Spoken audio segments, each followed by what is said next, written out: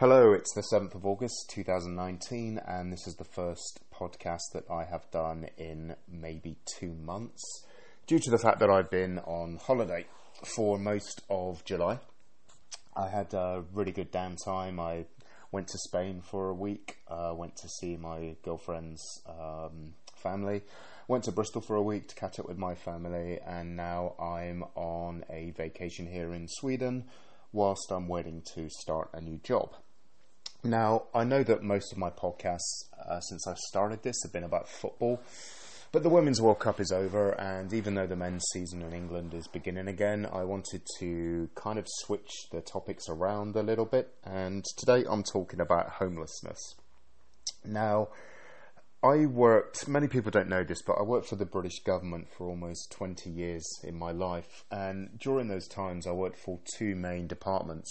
The first department was a department called DEFRA, which was the Department of Environment, Fisheries and Rural Affairs, if I recall. And basically my job was working in a team to save endangered species around the world. Now, I didn't go around, laying down things that saved animals. I was pretty much an administrator in an office, but it was an amazing part of the government to work for. I got to see some pretty good places, really, just making sure that animals that are endangered are saved through, stopping of trade of things like rhino, horn and elephant tusks, and parts and derivatives of animals was 15 years well spent. Then I moved to London, and I spent 5 years in the government working for something called Supporting People, which was the Office of the Deputy Prime Minister, and basically I was working for people that were vulnerable in society, people that had just come out of prison, women that suffer from domestic violence, and also homelessness. Now, this all came about because a couple of weeks ago, maybe a month ago, an old buddy of mine from Yate called Sean Sullivan started with a few others a group called I think it's called the Blonde Street Legal Team, or the Blonde Street Legal Team, I think.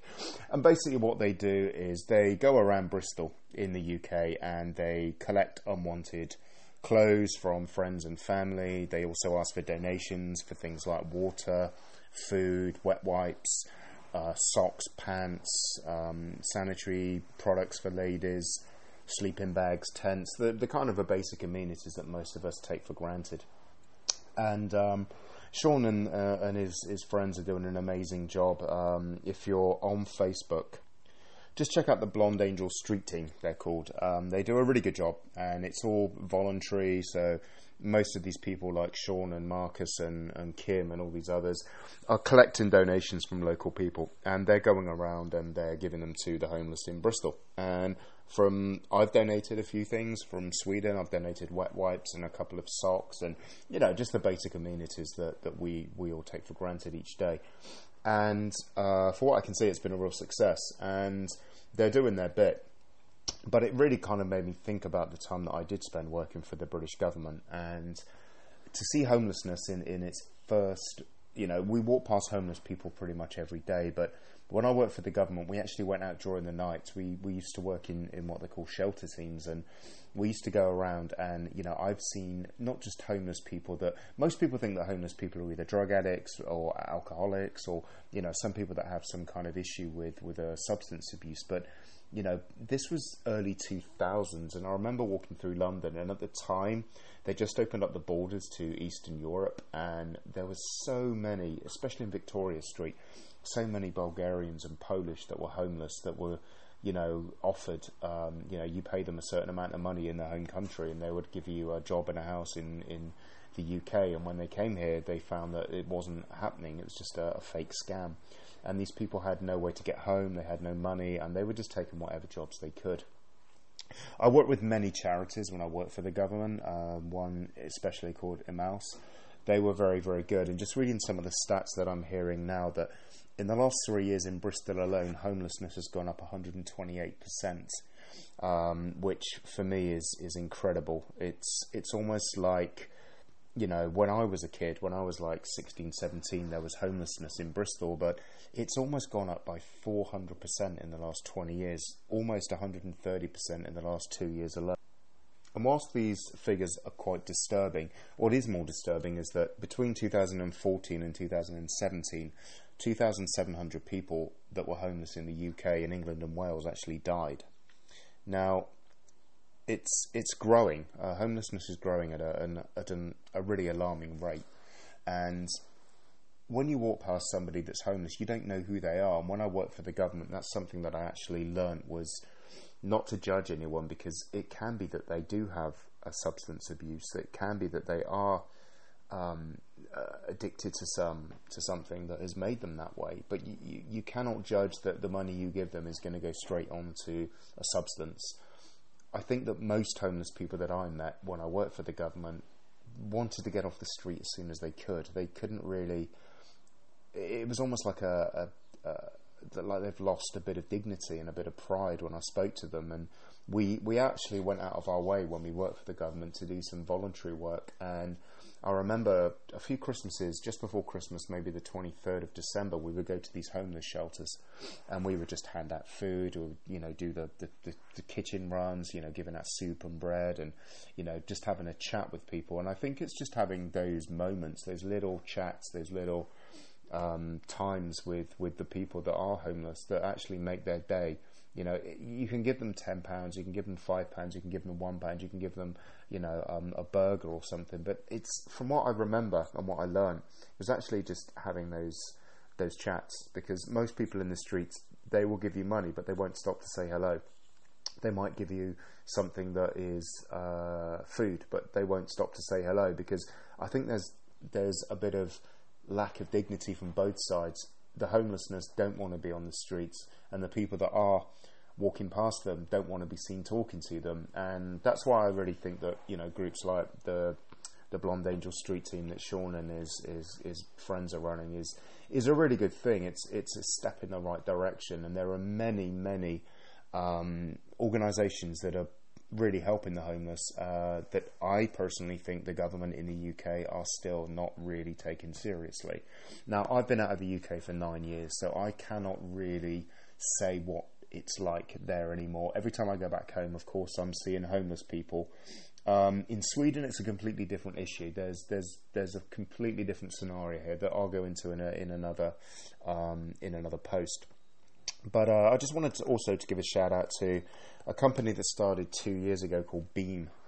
Beam is basically helping the homeless through funding and work. Now, I support Beam. I donate to them every month, and Beam's been around for 2 years. And what basically, if you want to go to the website, it's called beam.org. I'll put a link in the podcast summary. But basically, Beam works with charities and organisations that support homeless people.